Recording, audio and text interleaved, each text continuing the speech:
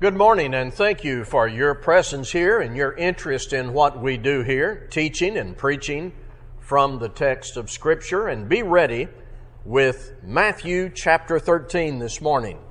Matthew chapter 13. We'll be reading there starting at verse 47 in just a moment or two. If you were with us last Sunday, I spoke from the New Testament about what Jesus said about heaven. It is very pleasant and confident building for Christians to read and study what is said about heaven, our final destination. But there is another place. Jesus spoke of that other place. It is real. It is eternal. Nothing about it is attractive. Just as we need to hear what Jesus said about heaven, we need to hear what He said about hell. Matthew 13, starting at verse 47. Again, the kingdom of heaven is like a net that was thrown into the sea and gathered fish of every kind. When it was full, men drew it ashore and sat down and sorted the good into containers, but threw away the bad.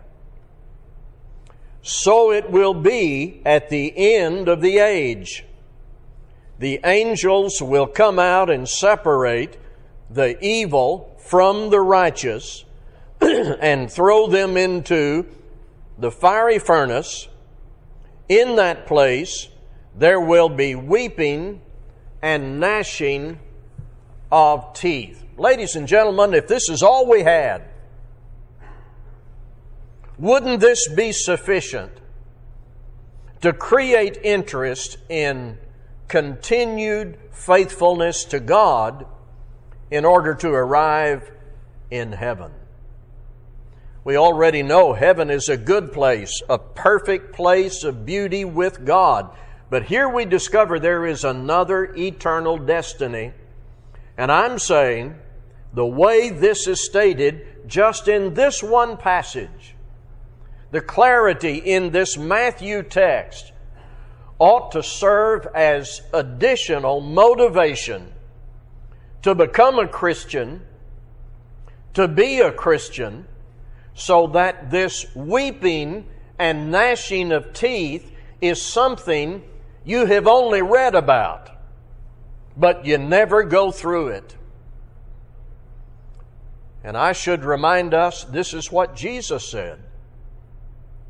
Matthew was inspired by the Holy Spirit to write it, but Jesus said it.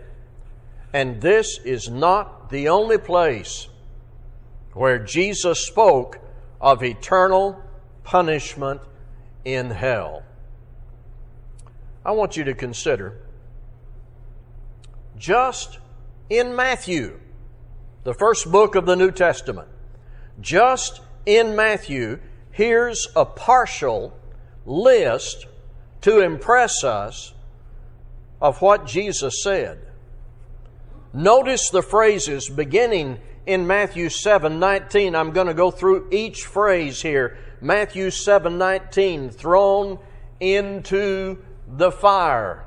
Matthew 8 and verse 12, into the darkness, weeping and gnashing of teeth. Matthew 13:40, burned in the fire. 18:8, thrown into the fire. Matthew 18:9, the fire of hell. Matthew 23:33, being condemned to hell. Matthew 24:51, weeping and gnashing of teeth again. Matthew 25:41, the eternal fire prepared for the devil and his angels. And Matthew 25:46, go away into eternal punishment. You convinced? This is something we need to pay attention to. And these are just a few of the many references. In fact, if you count the references in Matthew, Mark, Luke, and John, adding up everything that Jesus said, he spoke more about hell than he did heaven.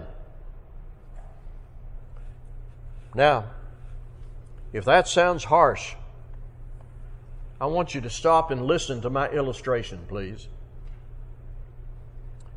Parents, if your son or daughter were about to get into a car, and you know that that car has faulty steering, faulty brakes, other mechanical issues, would you say anything knowing where they're headed? Of course you would. You would say everything you knew to say to keep them from making that journey headed for disaster. Jesus doesn't want us to be consigned to eternal punishment. That's a function of His love.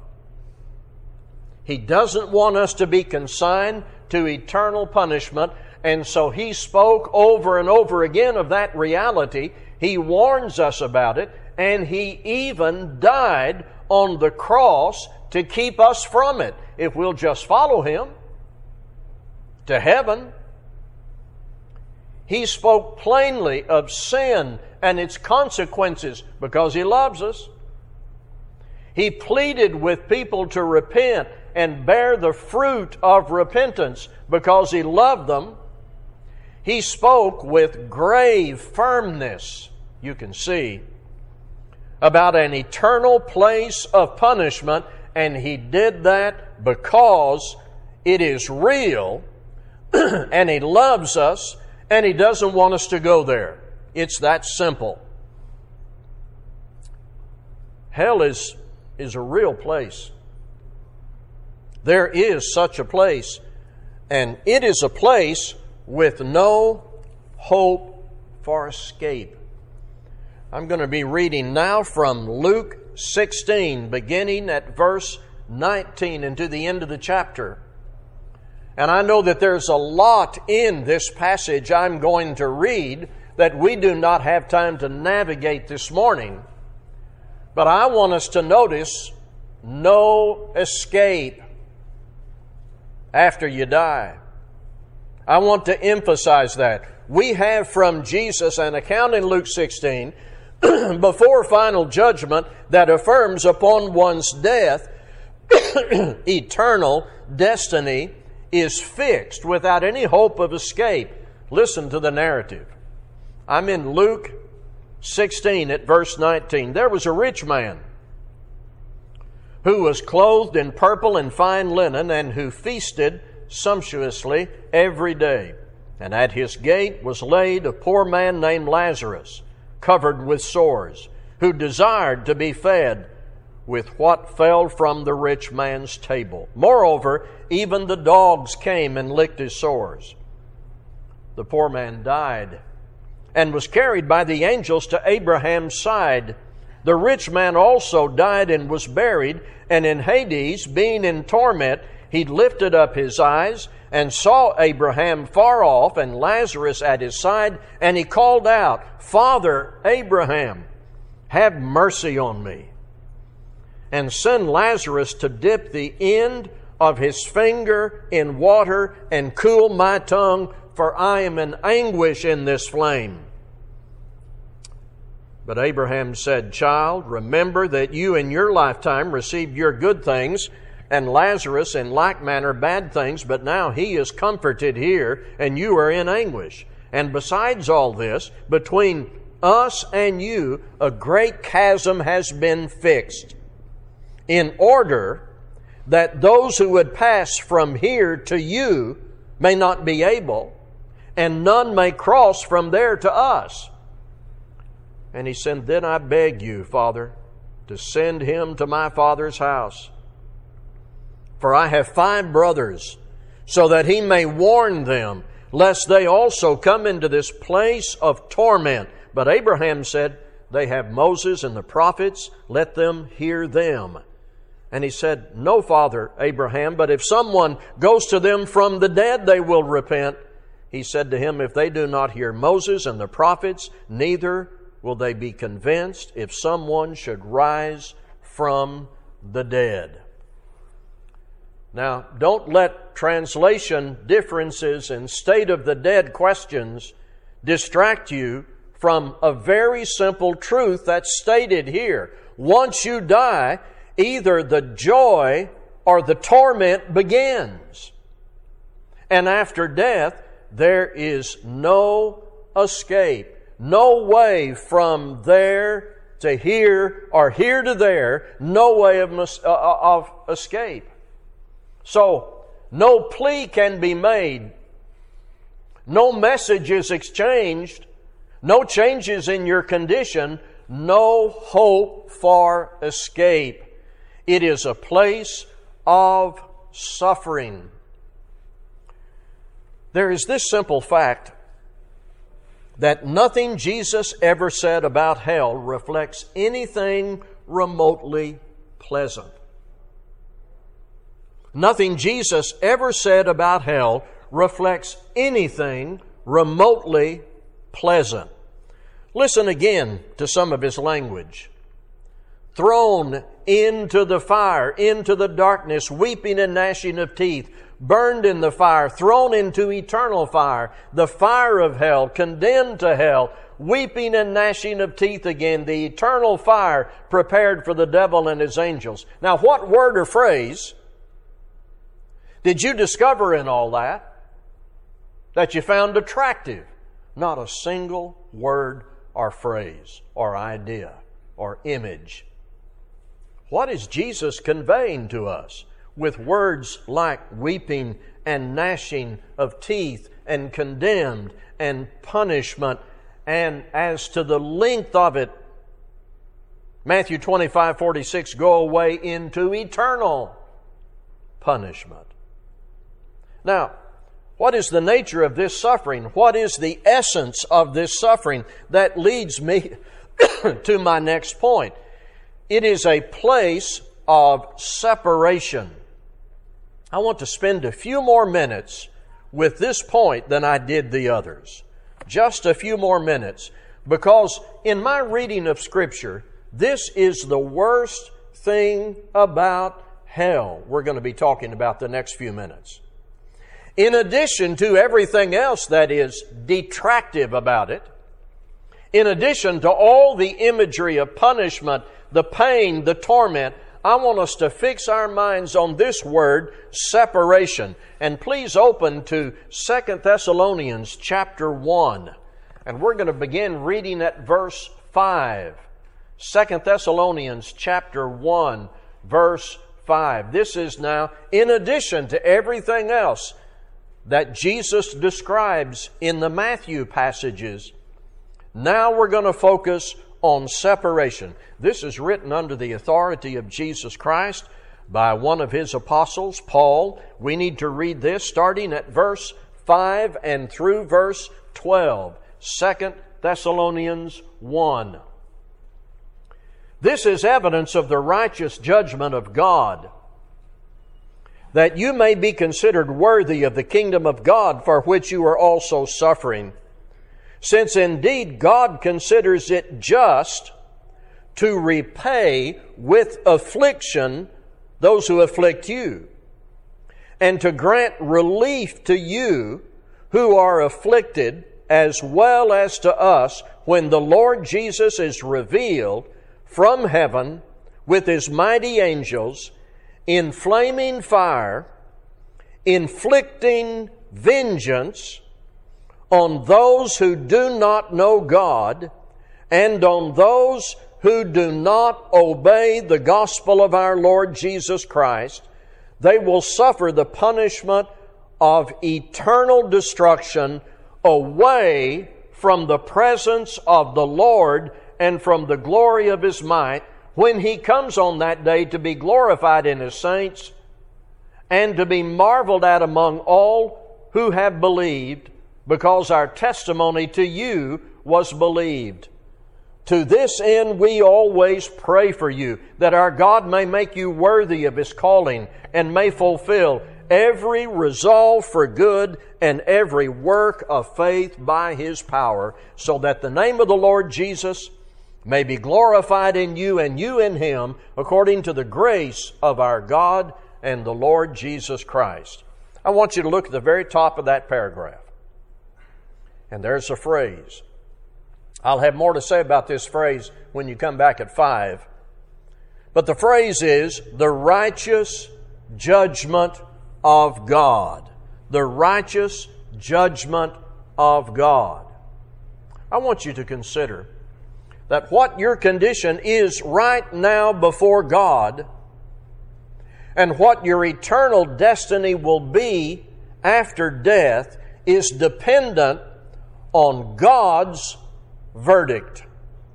The righteous judgment of God. I'll make that point tonight. But here in 2 Thessalonians 1, Paul is assuring the faithful Christians in Thessalonica that while they suffer on earth, there will be final vindication. God will relieve them of their suffering, and part of that relief is the final end of their persecutors. Now, focus on 8 and 9. Verses 8 and 9. In flaming fire, inflicting vengeance on those who do not know God and on those who do not obey the gospel of our Lord Jesus Christ, they will suffer the punishment of eternal destruction away from the presence of the Lord and from the glory of His might. This is one of the most important statements in all the Bible about eternal punishment. It defines and describes the worst part of eternal punishment, and that is being banished from the presence of God forever, without any hope of getting back into His favor and blessing. Now, this doesn't diminish the pain and despair and darkness of hell other places describe. For instance, in Matthew. It defines the worst part of it. See, on earth, if you're living apart from God, so long as you're alive, you can repent and obey Christ and have fellowship with God. With every breath, there is hope that living sinners will wake up and get up out of their sin and take advantage of what God offers in Christ. Maybe there's some in this audience who need to do that. But after you die, all opportunity is lost. And that means eternal destruction, which is described here as being away from the presence of God. Jesus wants us to know that hell is real, with no hope or escape, real suffering, and the worst part of it, banished from the presence of God forever. One more thing about this text. Notice who suffers this punishment, this reality of one's contact with God being forever destroyed, separated. Notice who suffers this. Look carefully at verse 8. Those who do not obey the gospel of our Lord Jesus. I'll tell you, if you've not obeyed the gospel as the New Testament describes that obedience in repentance and baptism, you need to be concerned about what this says. Eternal punishment is reserved for those who do not obey the gospel of our Lord Jesus. That's why every time we come here, we tell people, obey the gospel. You need to obey the gospel if you haven't. One more passage, please. In Revelation chapter 21, I want you to listen to verse 8. Revelation 21 and verse 8. But as for the cowardly, the faithless, the detestable, as for murderers, the sexually immoral, sorcerers, idolaters, and all liars, their portion will be in the lake that burns with fire and sulfur, which is the second death. When you attempt to identify and specify the suffering to be endured in hell, as I've already said, at the core of that punishment, there is the awful reality of being banished from the presence of God forever. In addition to that, the suffering of hell will be intensified by the kind of people who will share it. The devil and his angels will be there. Unlikely you would ever invite them into your home. But along with that, the immoral and the wicked of mankind will be with you there. And don't leave out that the devil and his associates are not really going to be running the place. They're going to be punished along with all the others. They're going to be suffering with you. Revelation 20 and verse 10, the devil who had deceived them was thrown into the lake of fire and sulfur, where the beast and the false prophet were, and they were tormented day and night forever and ever. Down in verse 14, the death and Hades were thrown into the lake of fire. Nothing good there, as I said earlier. The devil and his associates there with you, and all the immoral and wicked and unbelievers of mankind. So, we've heard from Jesus about heaven, and today, what He said about hell. What I need to ask myself is, where am I headed? Based on my heart and life right now. And I pose that question for you as well. Where are you headed? Make that a very strong personal inquiry based on where your heart and life is right now. Many years ago, a gospel preacher who has now passed away used this poem, shared it with me. In fact, that gospel preacher held a meeting right here about 30 years ago. W.R. Jones. And here are those words. Hell, the prison house of despair.